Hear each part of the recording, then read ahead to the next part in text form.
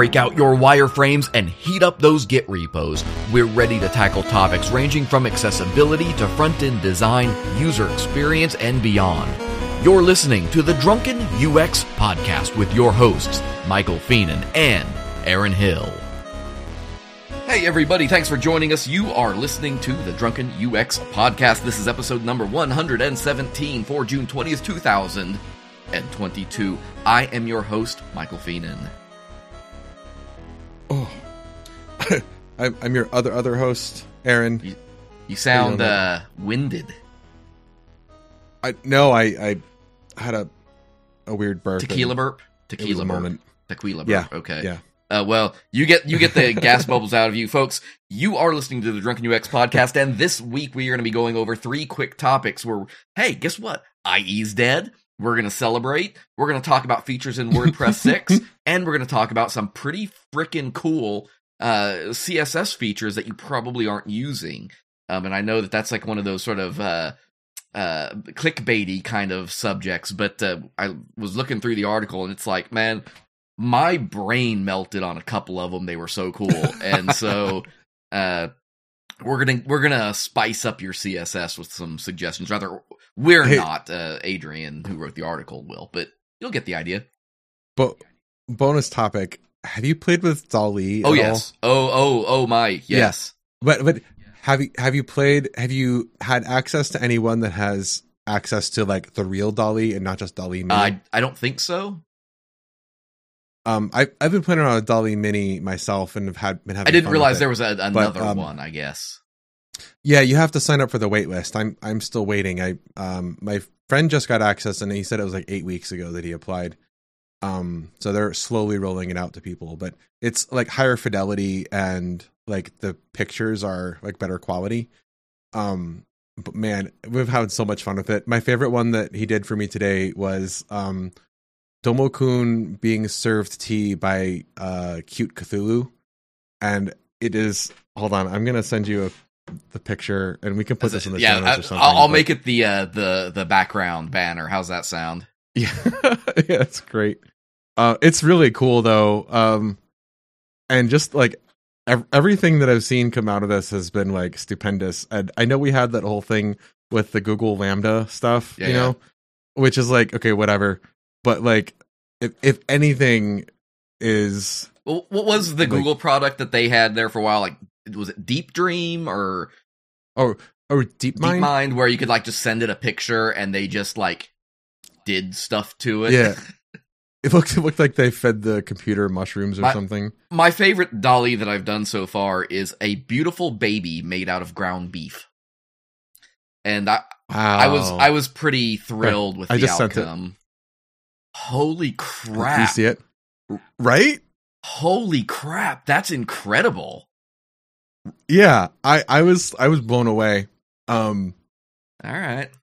That was like probably the weirdest one that I've asked for.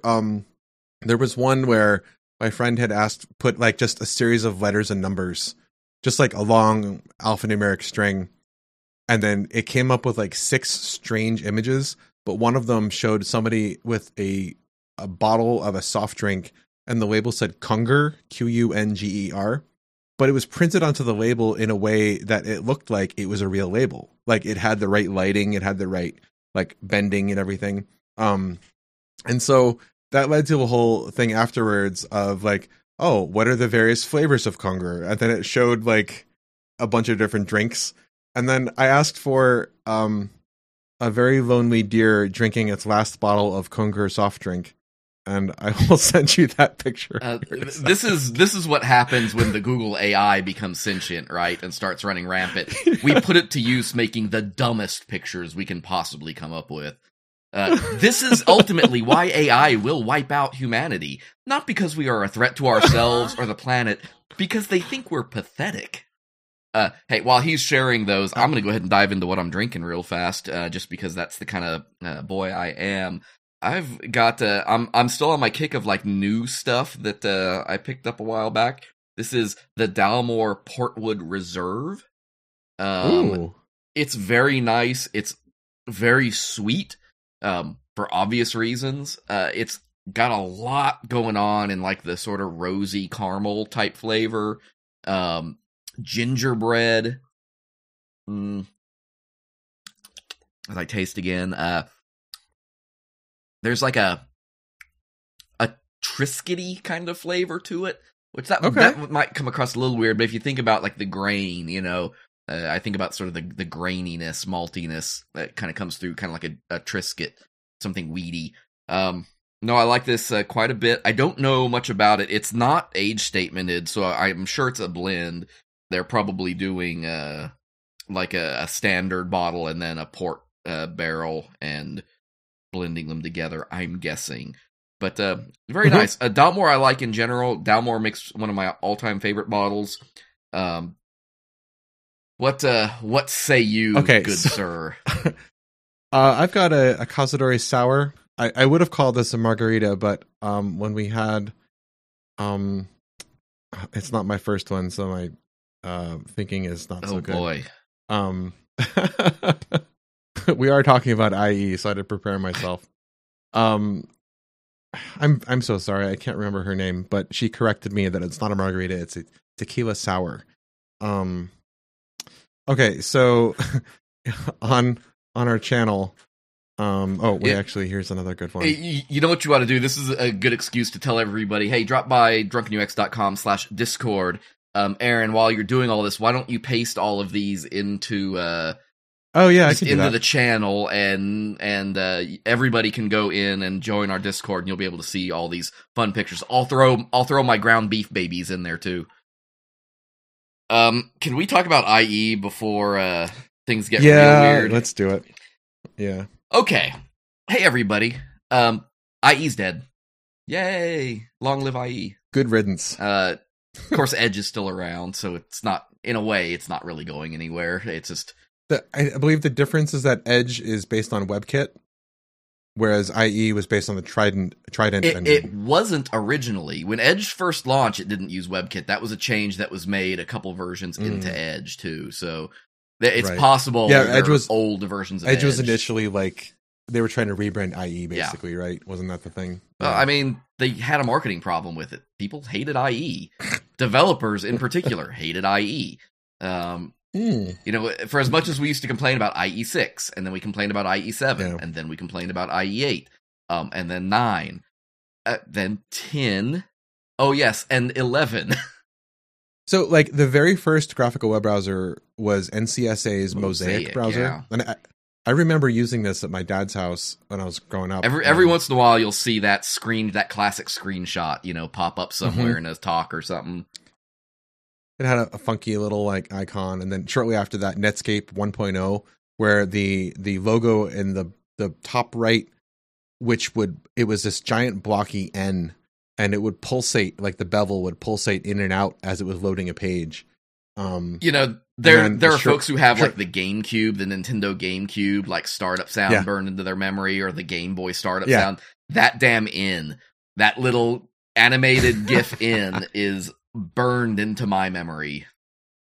So, but Netscape 2.0, which was when they introduced frames in the HTML 2.0 specification, they introduced frames, and that's when Netscape 2 came out. And then that one, I like that one. That was probably my favorite Netscape icon, which had like the Times New Roman N, or at least it was a serif font N, and it was like sitting kind of like astride a planet with like a starfield background. And the planet was like a very dark blue color, and then as the page loaded, it would like didn't have the ship the ship steering wheel. No, that was Netscape 3.0, okay. Also codenamed Navigator. Oh yes, correct. Yeah. So NCSA's Mosaic was, if I recall, the product that Microsoft bought and then transformed into Internet Explorer. And then, all right, so. I'm going to try not to be a huge asshole here, but like you will fail. Yeah. I mean, like, I don't think anybody would be surprised, but the joke that I see going around the most is about like how IE was like the number one installer for the Chrome web browser, which like, okay, haha, funny, also true. but I think that's the wrong. I think that gives Microsoft a pass on the ways that the IE browser like was kind of a shitty thing. And what I mean specifically is like IE was the cornerstone of the antitrust case against Microsoft in the late 90s. Like that was the whole thing. They were getting sued for antitrust because they integrated their web browser. Basically, like IE was also the file explorer. It was doing double duty, which led to a number of security problems, I should add, because they decided to do that. But because they tied them together, Microsoft was saying that like, oh well, they have to be the same. We can't separate these out. And then that became like an antitrust, like anti-competitive thing that they did. But also like with IE, they were trying to kind of like privatize the web, like to be like the only browser, so that everything would have to go through IE. And I cannot even imagine what kind of fresh hell that would be. But I do remember that IE had a market penetration of like 90+% or something shortly after they killed Netscape with their like antitrust stuff. Even though they lost, like it's still like Netscape couldn't handle it. And then eventually I think Netscape got sort of reborn. They kind of like gutted it and then rebuilt it as Firefox, like the Mozilla Foundation. I knew it grew from the ashes of Netscape, at least. The Gecko browser did. Yeah. By 99 or so, IE passed like 50% of market share. Yeah. And by 2000, Netscape had dropped below 20%. Yeah. And like, I want to be clear that like Netscape was like the browser prior to Windows 95 launching with Internet Explorer. Netscape was like the web browser that everyone used. It was free. I mean, I think I'm pretty sure they had like both Mac and Windows versions. I wasn't using a Mac at the time, so I don't remember. Yeah, and that goes way back too. The IE peaked around 2003. That was about the time they hit that 95% mark. Yeah, and that time period, that was when I was professionally starting with like as a web developer. I was getting paid to do it, and being a web developer during that period when you had to deal with IE6 was just like, it was hell. It was, anybody who had to do any kind of web design with CSS and or HTML, you would design something, it would look great, and then it'd be like, oh, I have to test it in IE6, and then you do that, and then it's all fucked up. And there were different ways that we would do to get around this, and the one that was like recommended by most people and was pretty effective was to do like a conditional statement, was like a comment in the head where you would do your regular CSS and you have a separate IE hacks file, and then that would like provide all the accommodations necessary so that it would at least display correct, like the layout would look right. But even with those accommodations, like things like transparent pings were not supported by default. You had to use a special DirectX filter that, using a CSS property that was only available on Internet Explorer, and then that was how you get transparent pings. And even then, it looked shitty. Even the idea of like the conditional comments as a way of gating IE functionality in a crazy way, that was sort of Microsoft's way of saying, yeah, we know our browser sucks. Because the reason it worked was because you put the styles or the JavaScript that you needed inside these HTML code comments with some special formatting. All the other browsers would ignore it. Why? Because it was an HTML comment, and you ignore HTML comments. But in IE, they put in the special code to be like, well, yeah, comments should be ignored, but if you want to use it as a way of passing in some directives, we're going to support that too. So it was really a hacky workaround that they plugged in there to be like, yeah, we know our stuff sucks, so here's a way to work around it. And that was insane. Everyone had their own ways. Like there was different CSS tricks that you could do that would like make your CSS parse differently in IE versus in other browsers. And some of them were pretty creative, but it's just like, it's a dangerous path to go down, because you're like, intentionally munging your CSS for the sake of like having it display correctly in one browser, which refuses to like get with the program and use the same kind of browsering rendering that every other browser is using. And that's doesn't even to mention the security aspect of IE with ActiveX, which, okay, if you aren't familiar with this, ActiveX was so DirectX was an API library that you could use in your programming. Like if you're writing C++ games or something, DirectX was a Microsoft library that gave you direct access to like hardware stuff so that it would like render or like process more quickly. It gave you a common API you could use for your games. Yeah. Yes. ActiveX was similar in the sense that it was a library that you could use in your browser that would give you access to OS level functions.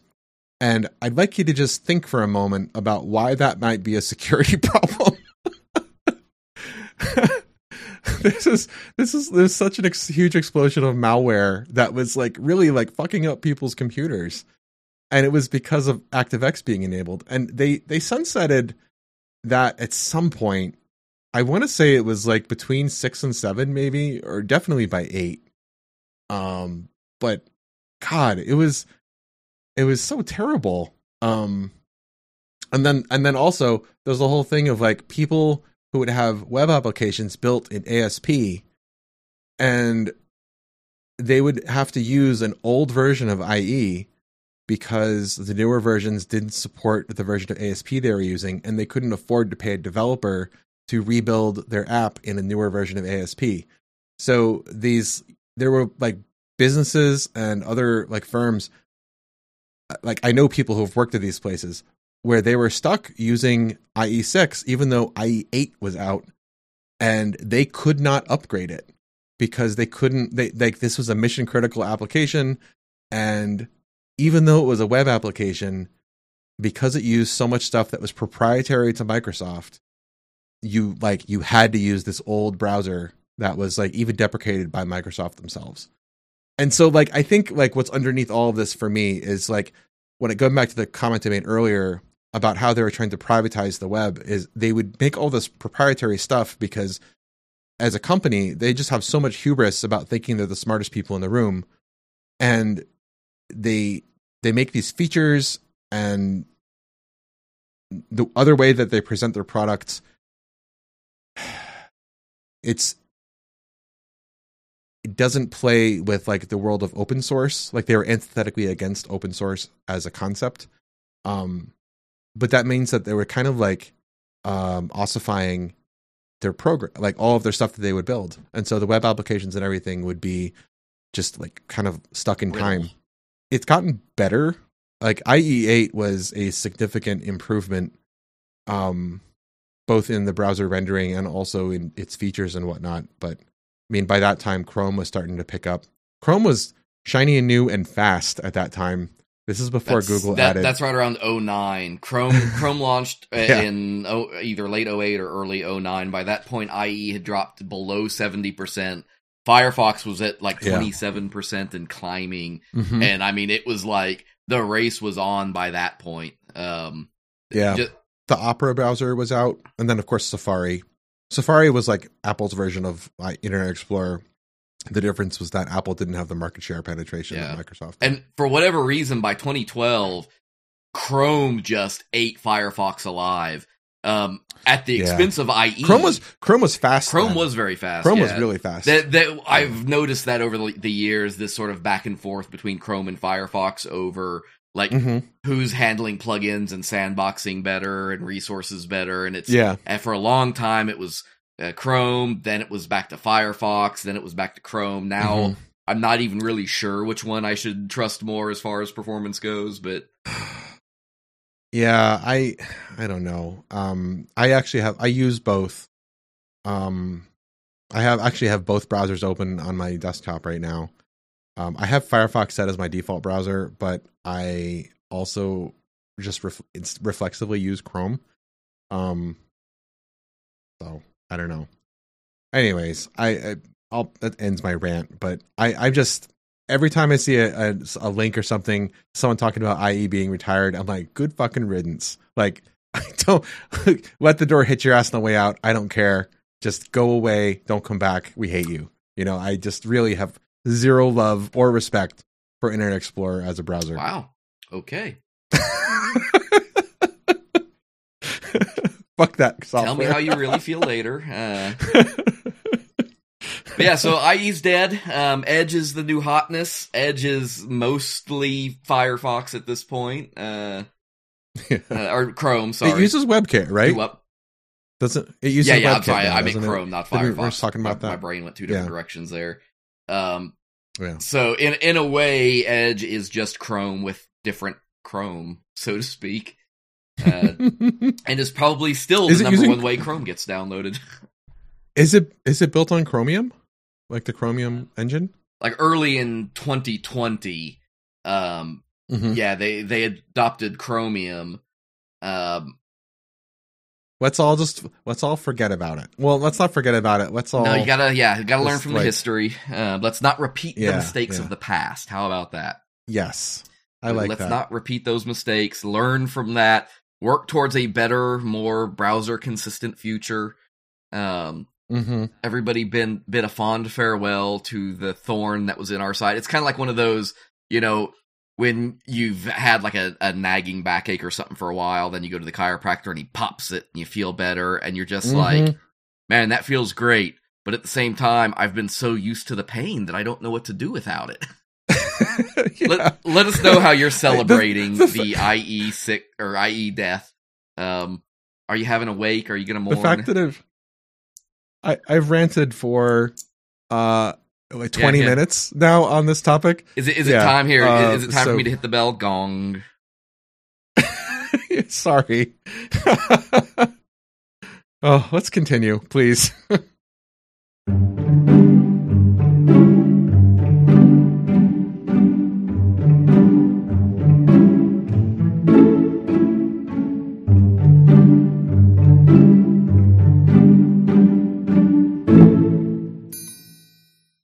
Okay, over at 20i.com,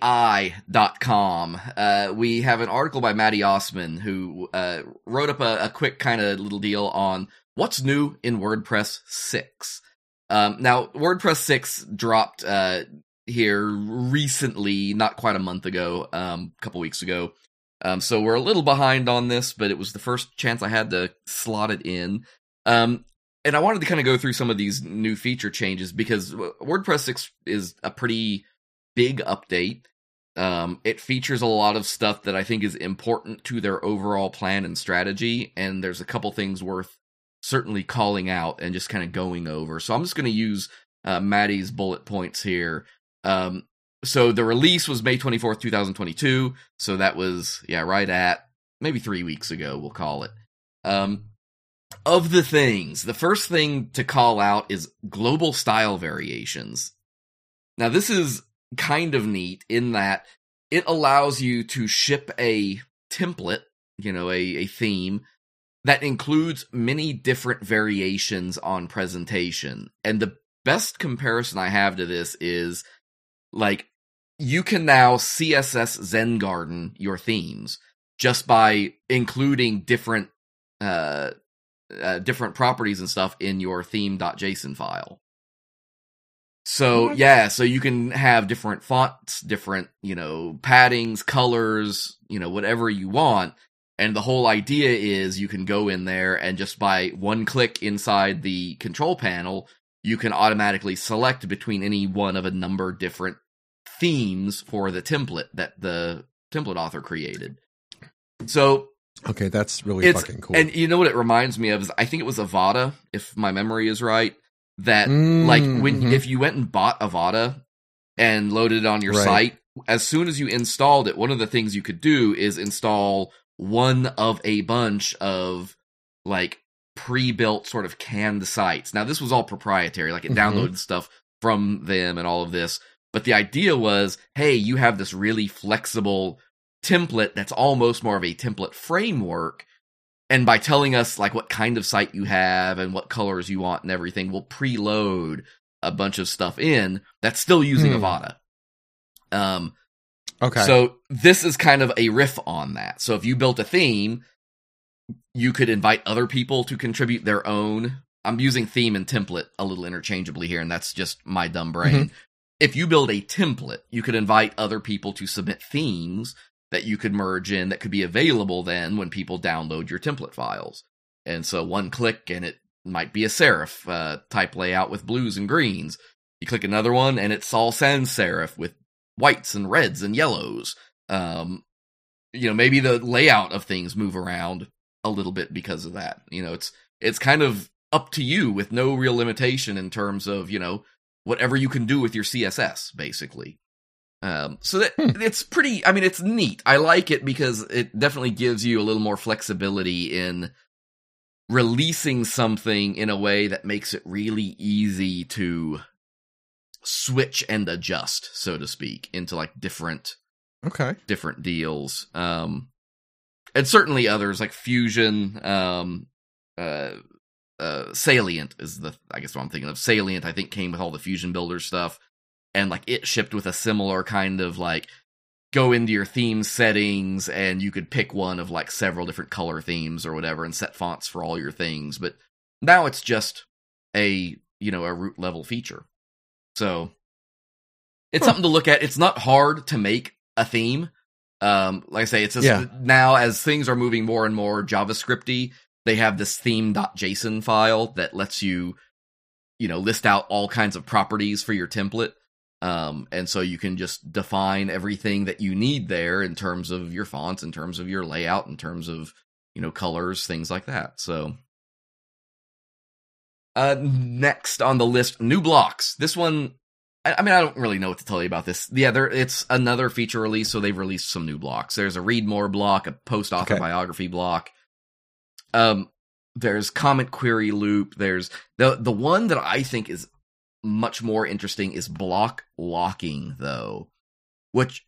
Comment query loop? Yeah. So it's basically it's a block that lets you loop queries, or I'm sorry, loop comments on a given page. So it is what it sounds like. It just makes it easier to include comments on something. But no, the block locking is sort of the new thing, though, that comes along with all of this. It's a new control modal. And what it lets you do is, what it says, lock blocks. You can disable movement. You can disable removal. You could kind of do this with block themes originally, but it wasn't very flexible and you had to do it all in code. Like you had to do it in block theme setup, which was all raw code stuff. But now it's just an option you can check. What's the purpose of that? Is it is it for like an editor to say like, okay, these blocks have to be in this configuration and you can't change them when you're doing it contributing? Or is it like that's the theme level for someone who's providing you a theme to say like, oh, you have to include our like ads? I think it could go either way, really, depending on the implementation. But the real meaning is behind, how, let's say we're doing something like case studies, or let's use us as an example. That's probably the shortcut. Sure. You have a podcast website, right? And so you have you have a custom post type. I do have a podcast. And that's for your podcast episodes. Now, okay, there are certain... It sounds so familiar. I know, right? I think that's why this will work well. There are certain things about a podcast episode that represent, let's call it, a property of the post. So that might be something like a link to the MP3 file, right? That might be a link to a transcript file. That might be a link to cover art. Things like this that are sort of abstract that are going to be displayed, possibly queried and shown somewhere. But if you look at like the Drunken UX site and you go to the show notes, you'll see that we have a really consistent layout. There's an introductory paragraph, then there is a list of the resource links, then there is a section for the transcript. And those things are not things that I ever call out elsewhere that I need like a field for, but I want to make sure my layout doesn't get screwed up. So I built a block template for us that has headline, intro blurb, the more link, then the resource links, then the transcript section. And so those things can't be, I think they can be removed, but I think I made it so you can't like move them around necessarily. But I had to do all that in code. It's in actual PHP code when I wrote the block theme for that post type. Mm-hmm. This now lets you just set that in the UI without needing to go through a bunch of extra code. So that's pretty cool. That's going to make it a lot easier, I think, for people to set up block themes, to set up, look and feel of items in such a way that when you have custom things, you can predefine kind of a layout of blocks that will then retain its layout and its design. And this will come up actually here in just a moment again, in a slightly different context. They've done improvements to a lot of existing blocks. There's nothing there that's probably going to knock your socks off, I think. Better use of featured images. You can now highlight text across blocks as opposed to only being able to do it inside of one. There's better support for the query loop block, which is similar to that comment loop block. This just lets you loop through a query and display the stuff. Oh, that's cool. It says add dimensions to featured images, show custom taxonomies in the filter panel, and support filtering by multiple authors. It's just better. It's not anything else. But here's where things get. This is the one where I'm like, this is cool. This is also okay. All right, hold on. I've literally not looked at this ever until right now. So the title is Pattern Creator, and I'm like, all right, what's this about? I have no idea. I don't know what this says. Tell me. You see the link there to the pattern directory. Go for it. Hit it. Click it. There's a theme gallery. Right, There's a plugin gallery. Now there's a patterns gallery. Oh, wait, hold on. Okay, so just looking at this, are these like little like modules that you can like throw into, let's say like a set of blocks you throw into your theme, and then it's like a, well, I guess pattern is a good descriptor, but like a recipe. I think recipe is a good word in this case. Because what it is people can go in and there's a pattern creator, which is just a front end Gutenberg editor that you can go in. You have access to all the core blocks, and it lets you save a grouping of blocks that is a thing. If WordPress wasn't already using the word template to refer to things, I would call these templates. Yeah, these are templates for small items. So in my case, I like the word patterns because I usually use patterns to talk about like component level type functionality, which is what a lot of this is. Yeah. This is like a component of components. Like they're taking a few different smaller things and then assembling them together, but it's not like a full-on theme page or something. It's like a part of it. And the idea is these should work anywhere in any theme because they're using all core blocks and everything. And now here's what I don't like. And while I talk, I want you to do something. Okay. Pick one. It doesn't matter which one. Just pick one and hit the copy button. Oh, okay. And then paste that into Notepad or something and look at what it's copying. Hold on. All right, I picked one, and then what do I do with it? Copy pattern. Copy it, and then just put it in, open Notepad, open VS Code, open anything that you want, and then just paste it in there. I don't have either of those programs. I found one, though. Okay. All right, so what I see is a whole bunch of divs. It looks like WordPress code. I see some DSL comment stuff. WP image. Is that a thing? That's how WordPress stores block information in post data. So that's interesting. They're not using RDF or anything. They're using it's a proprietary. This goes back to our conversation earlier about IE conditionals. Luckily, that you don't see that on the front end. Like when the page renders, you don't see any of that. All right, look, I'm seeing like closing tags like /WP image in a comment, and then like WP heading. I don't like this. I don't like what WordPress is doing here. No. Please make it stop. That's my thing. Like I like the idea behind the pattern gallery, I do not like the execution of it.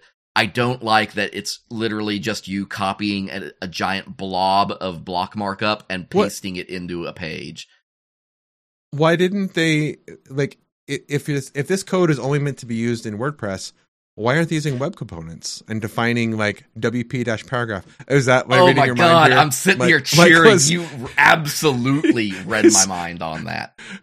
Michael is like emphatically like pumping his fist as I'm saying those words. You literally took the words out of me. It's like, I don't know why we don't have some kind of cool, slick, simple web component integration where it's like, call it something like WP block pattern and give it a property of something like ID equals whatever and plop that in the page and then have WordPress go, oh, you need this thing. And it'll just render it into your backend then. Like, we're already doing all of this JavaScript stuff with WordPress now.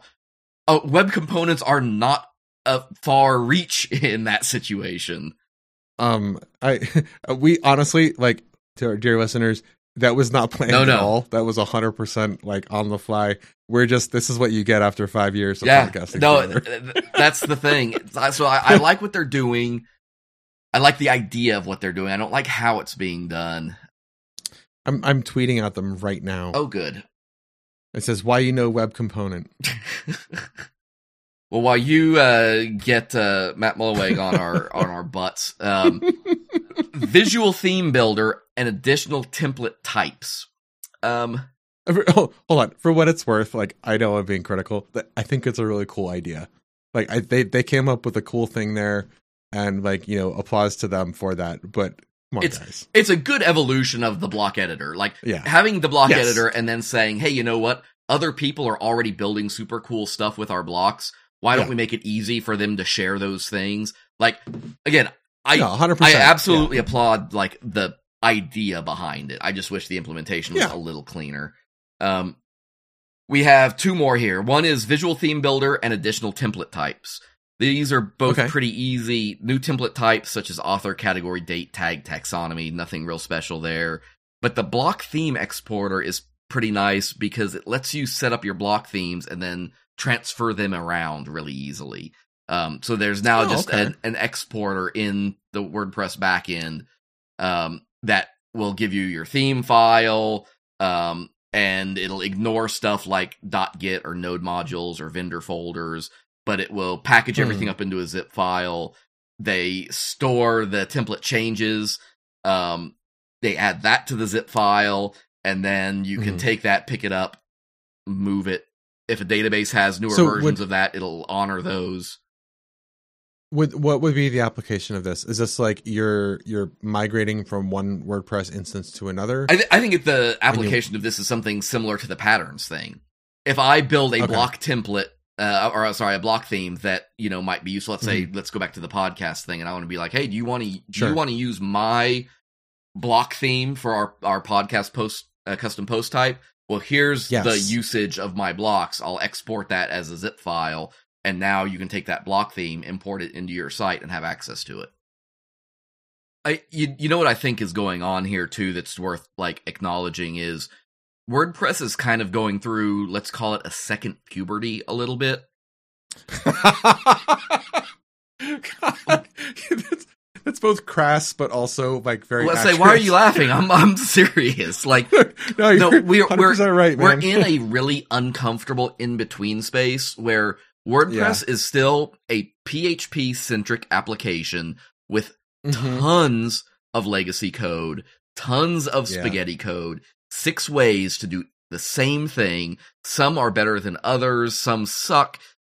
While simultaneously bringing in all this JavaScript stuff, all this React stuff, all the Gutenberg stuff. We have people talking about headless applications and static site generation over GraphQL.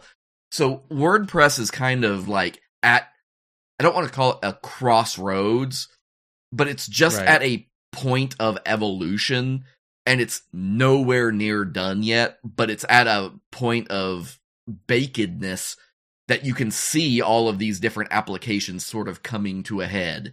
And you can probably imagine a world where in a couple more years, the notion of writing themes in PHP may be gone. Yeah, That's I could see that definitely. It's I don't know. It's sad. I get it. It's fine. I mean, I don't know that it's sad. If anything, for all of the it's sad for me. For all of the hate that WordPress has gotten, especially recently, due to Gutenberg, due to some of the internal strife that we've seen and heard about. Name one other content management system with the longevity, the flexibility, and the success. I mean, they're literally... Oh, no. I mean, yeah, it's fine. Like, I'm not hating on it. Like, I only say it's sad for me because, I guess I have rose-tinted glasses thinking about, the WordPress sites I used to maintain. That's all. I don't see it as a bad thing. They're, moving on and, embracing new technology, and that's cool. So, I like to see... I'm enjoying the stuff they're creating with it. Yeah, I mean, we are 19 years. 19 years of WordPress we have had. Dude. And, we still... You can look around and you can still see products out there that have a little traction, like Joomla, for instance. Joomla still gets thrown around. Sure. Drupal certainly still gets thrown around quite a bit. But they're nowhere near as successful. No. And never really have been. For the most part. That's the thing about WordPress to me at this point is people can bitch and gripe about it all they want to, but the fact of the matter is it ain't gonna go it's almost I think about companies like Oracle, people complain about their tools and everything all the time, but they're not going anywhere.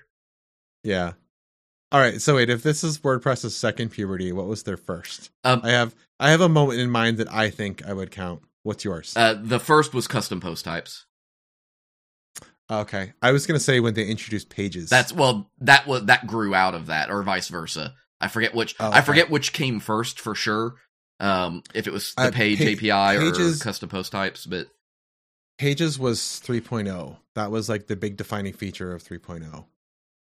But yeah, as soon as WordPress started being capable of things other than a blog, right? Yeah. That was the thing. WordPress was a blog. The reason everything is called posts, the reason why the default stuff is posts and the 2023 or 2022 theme is all about just a blog is because WordPress, its DNA has and will probably forever be linked to blogging and just simple publishing. Right. So one last hit real fast, and then we'll get off WordPress. The last thing is just there's a web fonts API now. Okay. This is another one. I'm not entirely sure if this is useful or not. So what they're doing, you've always had the ability to do things like enqueue scripts and styles, like register styles, register scripts. Okay. And then enqueue them so that they'll load in a certain order. They'll, you can put them in the head, the foot, whatever. And so what they've done is that, but for web fonts. So you could now, in your theme.json file or in your functions.php, those two serve similar purposes, but just in different areas. You can define your fonts, define where they live, and let WordPress include them into the site the same way they'll include your CSS and JavaScript. My thing is, I'm probably already going to do that in my CSS. When I'm doing my design, because I do design, or rather development of design, usually outside of a system. So if I'm building a pattern library, I'm writing pretty much raw HTML in the pattern library, and I have a partial called typography that includes my fonts and everything, and I compile my Sass files, and so all of my web font stuff gets included in that. So I'm not entirely sure I'm going to ever use this, I guess, is kind of my thing. I don't know, because the same could be said for your styles and your scripts and stuff. You could just as easily say, I'll just include my style tag literally in my, header.php. Right. You can do that. There's nothing stopping you from that, but there are good reasons to use the enqueue system. So there probably are very good reasons you would want to enqueue web fonts this way too, but I don't know. It seems a little more granular than may strictly be necessary. Okay. But if you find a use for it, if this is something y'all can use, let me know. Let me know how you're gonna go about it. But that's WordPress 6. I'm sure there's a lot more than that, but that's what Maddie called out, and so that's what I'm calling out. Let us know if you've already moved on to WordPress 6. I'm going to be moving on to it very soon. I just haven't had a chance yet. I'm doing some server work of my own. And obviously, as I have been called out on, I do still have a redesign to finish, and I know. I'm very, very aware. Damn, man. Just let me sit in my shame.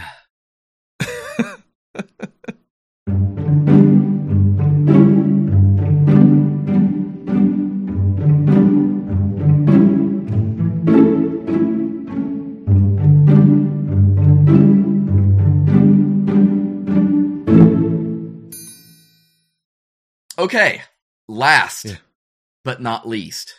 Actually, very not least. This is the fun one, I think. Lesser known and underused CSS features in 2022. This comes from Adrian Becce, and I apologize to Adrian in advance if I just said his last name wrong. It's Bece. And so I'm taking a guess on that. I didn't go hunt down some YouTube videos or something to see if he's done talks or something. But this is over on Smashing Magazine.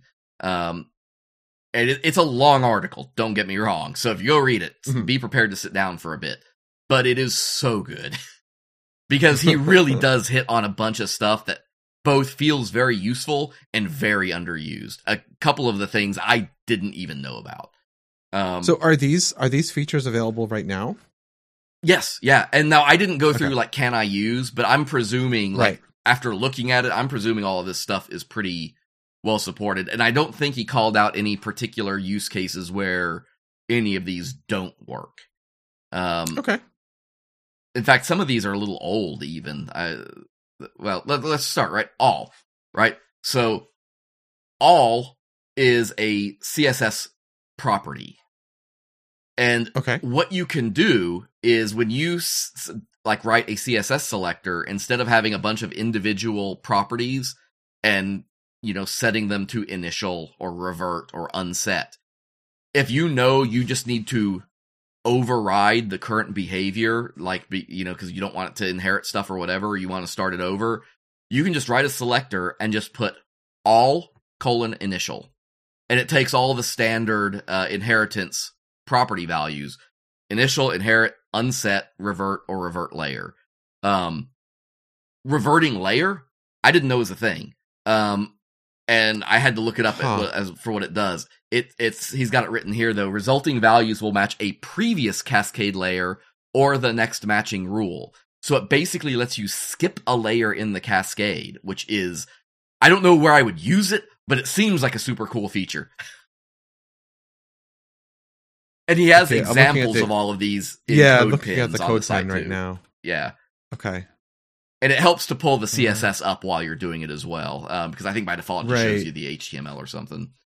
Or rather, like the result page. But yeah, real slick way to reset property values real easily across the board. The next one might be cooler. Current color. And he's got this written down, often referred to as the first CSS variable. Current color is a value equal to the element's color property. It can be used to assign a value equal to the value of the color property to any CSS property which accepts a color value. It forces a CSS property to inherit the value of the color property. So what that means is, and again, there's an example of this in the code pin. He's got 3 little alert boxes, like a success, a warning, and an error, right? And each one of those has a color. Color dark green, color dark goldenrod, color dark red. You could use hex values, you could use your RGBA values, whatever. The aside that wraps them has a border left of 5 pixels, solid, current color.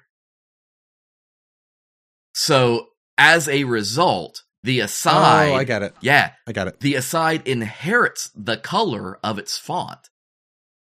Right. So you don't have to... because you want that border is on the wrapper element. So in this case, you're setting the color based on your font. But because it's the same element, you're using a class just to set that color, your current color inherits from the other selector. Brilliant. I mean, it really is. Huh. It's a CSS variable. It's just a native CSS variable, basically. So just so I understand, it's if you have like an element underneath another element, current color is just basically use the element of my parent. No, it's that element. So Okay. if you look at the HTML, like all three of these examples are asides, which get that first chunk. Right.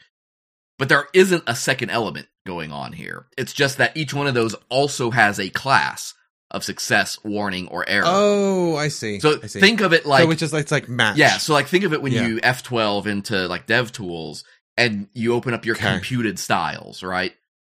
Current color will match whatever the color is for your computed styles for that element. So it has a there's an aside with class equals success, and then the CSS property for it is the success class is colored dark green, and then the aside property, the aside definition has border left 5 pixels solid current color. And so in this case, when you have an aside with the success class, current color takes on the value of dark green, so the border matches the font color. That's cool. Yeah, and to like throw back to the WordPress stuff, right? Like if you're doing anything with a site with theming, like color themes, dark theme, light theme, multiple color themes, like different like color blindness modes, anything like that. Mm-hmm. This is, I mean, you could use CSS variables as well, but this also is a really easy and well supported in for making themes that inherit colors from different different places. So, and beautiful. The amount of stuff, like you could study CSS for years and probably never learn all this stuff. Oh, at this point. Okay. The next one I know about and I use actually pretty actively is counters. This is another one that, like current color, provides something of a CSS variable that is just like a native variable. And so what you can do, this is really great for things like lists. If you want to do like custom styled numbered lists or something like that. Okay. Basically, all it does is exactly what it says. Oh, I see. Yeah, it literally creates a counter. +1, +1, +1, +1. The difference being fully stylable. So if you want it to look a certain way, it's easy to do. Anytime, like we've got something that I'm looking at right now where we've got a component to build that lists out several stories. But the designers want the stories to have sort of a counter on them, literally. They'll say like 1 of 25, 3 of 25, 14 of 25. And I'm tempted to use CSS counters on things like that. I get as we loop through them, because they want it to be styled in a very particular way. But I can programmatically know what number, I'm looping through. You can do the same thing with stuff like page navigation, 1, 2, 3, 4, 5. Anywhere where you need an incrementing number. And they have some extra properties. You can do counter resets. You can reverse it. You can specify what you're needing to increment so you can have multiple counters running at once. Mm-hmm. The example they have is like doing an outline, so like numbering your headers. But yeah, it took me a minute to figure out what they're doing, but they have a series of blocks and they have H2s at the top of each block. And each of the H2s begins with like, it says a number, dot, and then the title. Mm-hmm. And what they have is the article in the CSS, the article property, or the article definition has a property counter-increment : articles. So I'm guessing like articles in this case is like the name of the counter, right? Yeah. And then they have a definition article H2 : before, and then it has content : counters parentheses articles referencing the counter, comma, quotes, dot, parentheses, and then dot space. So, but the end result though is that like the first heading has 1 dot lorem ipsum title, and then the next one is 2 dot lorem ipsum title, and so on. Here's the thing that I like about it a lot is and he makes a note of this. For example, like whenever you've seen like Wikipedia, right? Wikipedia is, I think, a good example of this. Like something that's very informational, very outline driven, and you have something like figure 2.3. Right. But, it's something that's being sort of actively edited, stuff gets added to it, taken out of it. This gives you a way for like all of those figure numbers to adjust on the fly if you add a new picture in between two of them. That's where stuff like this gets really handy. And it's all done then in CSS. There's no programming to do. There's no PHP. You're not juggling JavaScript variables. It's literally a design thing. And like I say, the real power being the fact that you can style them. So if you see like article H2, and what they do is they select the before pseudo element, and then they say the content of this element is the counter value. So it passes that in. Okay. So that's where you get your 3.2 then, whatever. So, money, love this. I've found it very useful for a number of things. I encourage anybody who's doing like programmatic numbering where you need to style the numbering. Be sure to look at that. This next one maybe is, I think, probably the most likely to be used. It's interaction media queries. And so, like, his examples here are, you can do, because we think about media queries a lot for, like, responsive design, for min width, max width. But you can also do it, like, we call them feature queries, right? You can check for support of certain features by saying, hey, does, at media, and then see if a particular property exists, and if it does, apply certain behavior. In their case, they're doing, he's got, like, pointer find, pointer coarse, hover, none. And so based on different styles of user interaction, you can make things look differently. This is, I think, most useful in cases where you have like overlays in particular, or things like, let's say, as much as I hate this example, a carousel that you want to like change the behavior of for, touch devices versus a mouse. So fine versus coarse. Touch is a coarse value because your fingertip is, really big, whereas the pointer of the mouse is very precise. Can it be hovered or can it not be hovered? What is hover on a mobile device, right? Like, basically doesn't exist. We're getting there. Some phones are starting to figure out hover, but basically it's just a fancier way to use media queries for behavioral checks. Okay. Okay. Last one. I feel like I've been talking for 12 hours. Maybe that's just the Dalmore. By the way, Aaron. Oh, you're nearly done. Yeah. No, I drained the bottle of Dalmore, so. You pour that into your infinity bottle. No, I didn't. I almost saved the last of it for that, and then I thought, no, I'm thirsty. I'm going to be bringing the infinity bottle on soon, so I have not tasted it. I have not tasted it since I started it, so I have no idea what I'm in for. Better gradients. This stuff is... Whoa. Oh, wait, no, I was wrong. There is another one after this, by the way. Actually, there's a couple more after this. Oh, the last one's cool. Yeah. No, as I was saying, like, we were almost done. I forgot that Smashing Magazine, like, inserts breaks in their articles, and it makes it confusing sometimes. Better gradients. We've been using gradients on the web for a while, he writes, and they've become a staple in design. However, as Josh W. Como points out, the middle part of the gradient can sometimes look gray and washed out, depending on the colors you're using. So what he's got is two gradients as examples, one using just straight up RGB values, the other one using HSL values. With interpolation, he says. Now, here's the thing. Yes, HSL with interpolation looks way better. No question whatsoever. It's brighter, represents the colors better. Because color spectrums, So, Aaron, what's the difference between RGB and HSL? Is that... RGB is red, green, blue. HSL is hue, saturation, and lightness, I think. So you end up, and I apologize if I use the wrong word here. I'm going back to color theory, which I took 15 years ago. But basically, the color gamut that you're getting as a result of those is different. HSL gives you a brighter representation of color intersections, whereas RGB gives you a additive truth. This is not what I'm trying to say, but the reason it's darker and muddier is because the RGB ends up additive across its color ranges as it starts putting them together. HSL isn't. And so you end up with just different, they just math it differently. I can say that I did some color distance computation stuff for a Ruby gem that I wrote a while ago, or Ruby app that I wrote a while ago.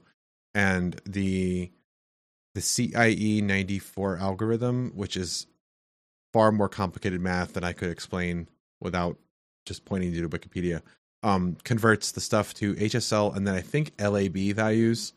And I don't remember what LAB stands for, but it's another acronym. So like not working in RGB space is very common in doing any kind of color math.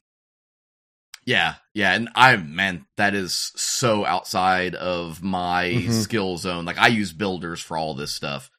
When I need a gradient, I go get a generator. He mentions a generator that Josh Como made. The thing that stands out to me about this more than anything is just that, like, the quality of your gradients is more, to me anyway, a product of how detailed you get. And if you look at the source code for the CSS between the RGB version and the HSL version is significantly more detailed in its color stops than the RGB version is. Because the RGB version is basically figuring out the color range in between two colors, whereas the HSL version is figuring out the color at, like, I don't know, what is that, 15, 20 different points along the way. So yeah, it's better. I think the real takeaway from this, if you want any real good takeaway, is the quality of your gradient will be determined by how much detail you put into, like, the generation of it. Because I am confident I could create an RGB gradient that would look just like the HSL one. I just would have to define a lot more stops along the gradient to do that. So yeah, the HSL definition has, like, I think literally 1 million gradient stop points. I mean, it's not 1 million, it's like 20. Maybe just under 18, 19. 20, 1 million. I mean, what's the difference? Couple zeros, yeah. No, I get it. But yeah, no, but it is a good example, though, of how different color mappings produce different results. RGBA is not HSL, is not LAB, is not, What's a banana really cost, Michael? It's got to be like the cost of gas now, right? $10. Okay, my favorite one, my absolute favorite one, the where and is pseudo selectors. Yeah, all right. Oh my god. Look, and Stephanie Eccles has talked in depth about these two pseudo selectors in her article. Was she the one that was telling you about your margarita? I think that's who it was. I think so. I may be wrong, but I think it was. Anyway, that's from the start of the episode. I gotta green room more when I'm, like, haven't okay yet. So is and where, I do not use these, and I'm going to start because it's also kind of like they're like the not pseudo selector, which I do use and I do know about.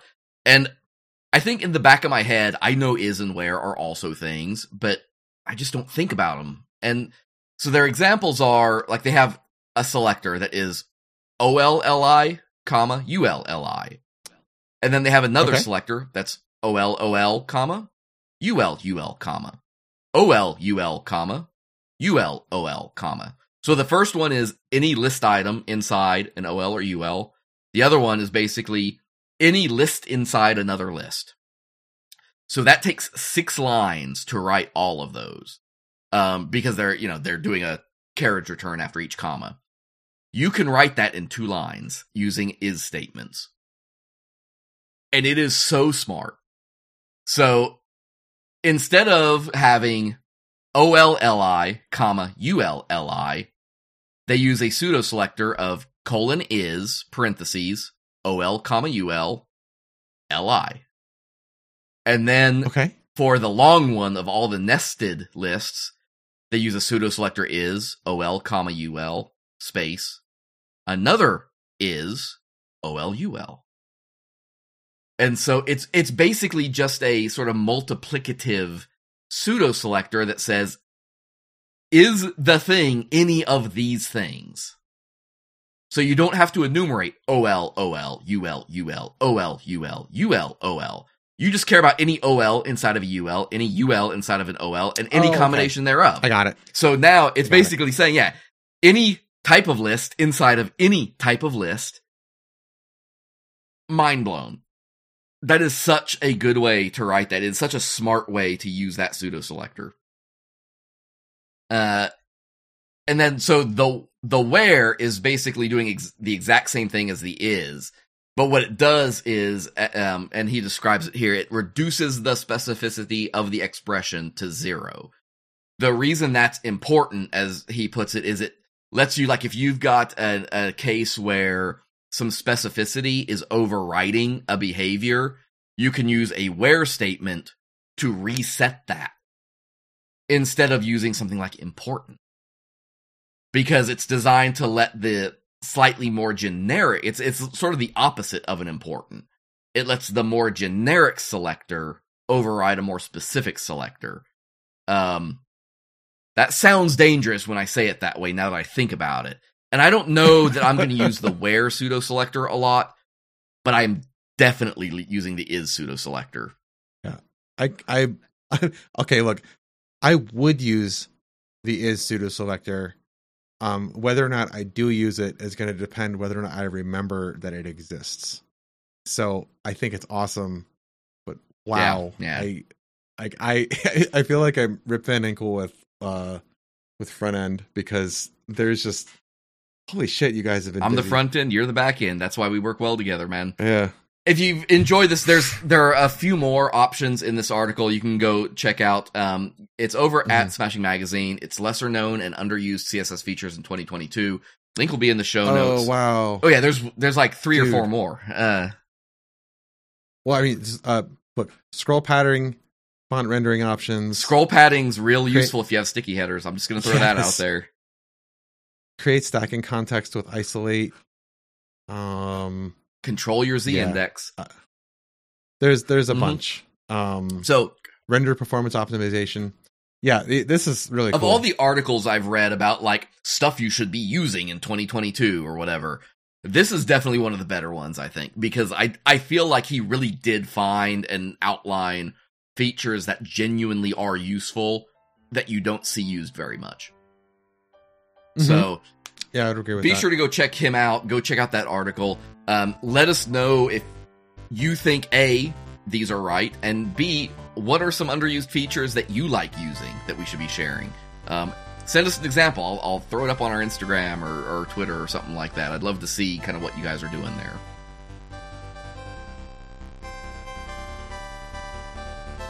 I hope you learned something today. I always enjoy going for the 3-fers. It gives me a chance to stretch my brain out, hit a few things, change up the pattern of our discussion a little bit, but cover a lot of ground. So, A, how do you feel about Microsoft IE being dead, finally? The truth is, it's been dead for a while. We all know it's been dead for a while. It's just that it finally has had end of life. End of life has now been triggered. There will be no security updates. There's nothing coming. So, yeah, it's been in the retirement home for a while. Are you going to be upgrading to WordPress 6? If so, what features are you looking forward to? And then obviously, what other CSS features are out there that you use that you think other people should be using? Let us know. We would love to hear about any of those things. Definitely. Come and check. Look, I'm going to do Discord first. Come to drunkenux.com/Discord. He has been spamming our channel while we have been talking. Yeah. So I put on the Dolly image that I had forgotten about that I just added was the Pope skating on a skateboard viewed through a fisheye lens. If you've ever seen a skateboarding video shot by like skateboarders where they have like the shot where the skateboarder approaches from the left, gets real close and then goes off to the right, has a shot through a fisheye lens. That's the view they're going for here, but it's the Pope on a skateboard. I don't know. You got to see it, man. Like, just come drunkenux.com/Discord. It's in the general channel. Come check it out. There's a bunch of others. If you have your own DALL-E images, please share them. This is like my favorite internet thing that I've seen in a very long time, and the images make me extremely happy. So I would be happy to see the stuff that you. I mean, my goal is to make them as creepy as humanly possible, but maybe that's just me. I love the surrealism aspect of it. And then you could also yeet them at us on Twitter or Facebook.com/drunkenux. Or I mean, I don't know. I don't know how Instagram is going to get us more DALL-E images, but you can see stuff that we've made. Well, maybe we'll put up a couple of. Yeah, no, we need to make some web-based DALL-E images. I mean, that's all that means. Yeah, we'll do that. And we'll put them up on Instagram.com/drunkenux podcast. And then, as always, please consider, if you have enjoyed the show, checking us out at drunkendux.com/support, which will link you to our Patreon, and we use all Patreon money towards transcripts. And scripties. We're trying to we're putting your money where our mouth is, but it's also a little bit of our money too. But transcripts are important, and we know they're important, but like, to get them done correctly, you gotta shell out some money. That was also a pretty funny joke, so I just want to make sure you get credit for that. Thank you. Folks, I hope you enjoyed this. I hope you're going out and doing your own DALL-E stuff. Keep up with all the news. I use a website called webdesignernews.com. I really enjoy that. It's kind of like a fire hose feed of just a lot of curated and voted on web-based articles, design, UX development. It's where I get a lot of these posts from that we use for these episodes, so go check them out. Shout out to whoever runs Web Designer News, because you guys are great too. Shout out to everybody who wrote articles, Mashable, Maddie Osman over at 20i.com, and certainly Adrian over at Smashing Magazine. You guys are all fantastic writers, incredible educators, and we appreciate everything you do, and we're happy to stand on your shoulders and share your content with other people, because at the end of the day, we love doing that. We love using our voice. We love being the guy on the other side of the microphone, baby. I get told a lot about my radio voice, and I have only one thing that I say to them, and that's, hey, as long as you keep your personas close and your users closer, you're listening to the Rainbow Station 97.5 KMOD Tulsa. See ya. See ya.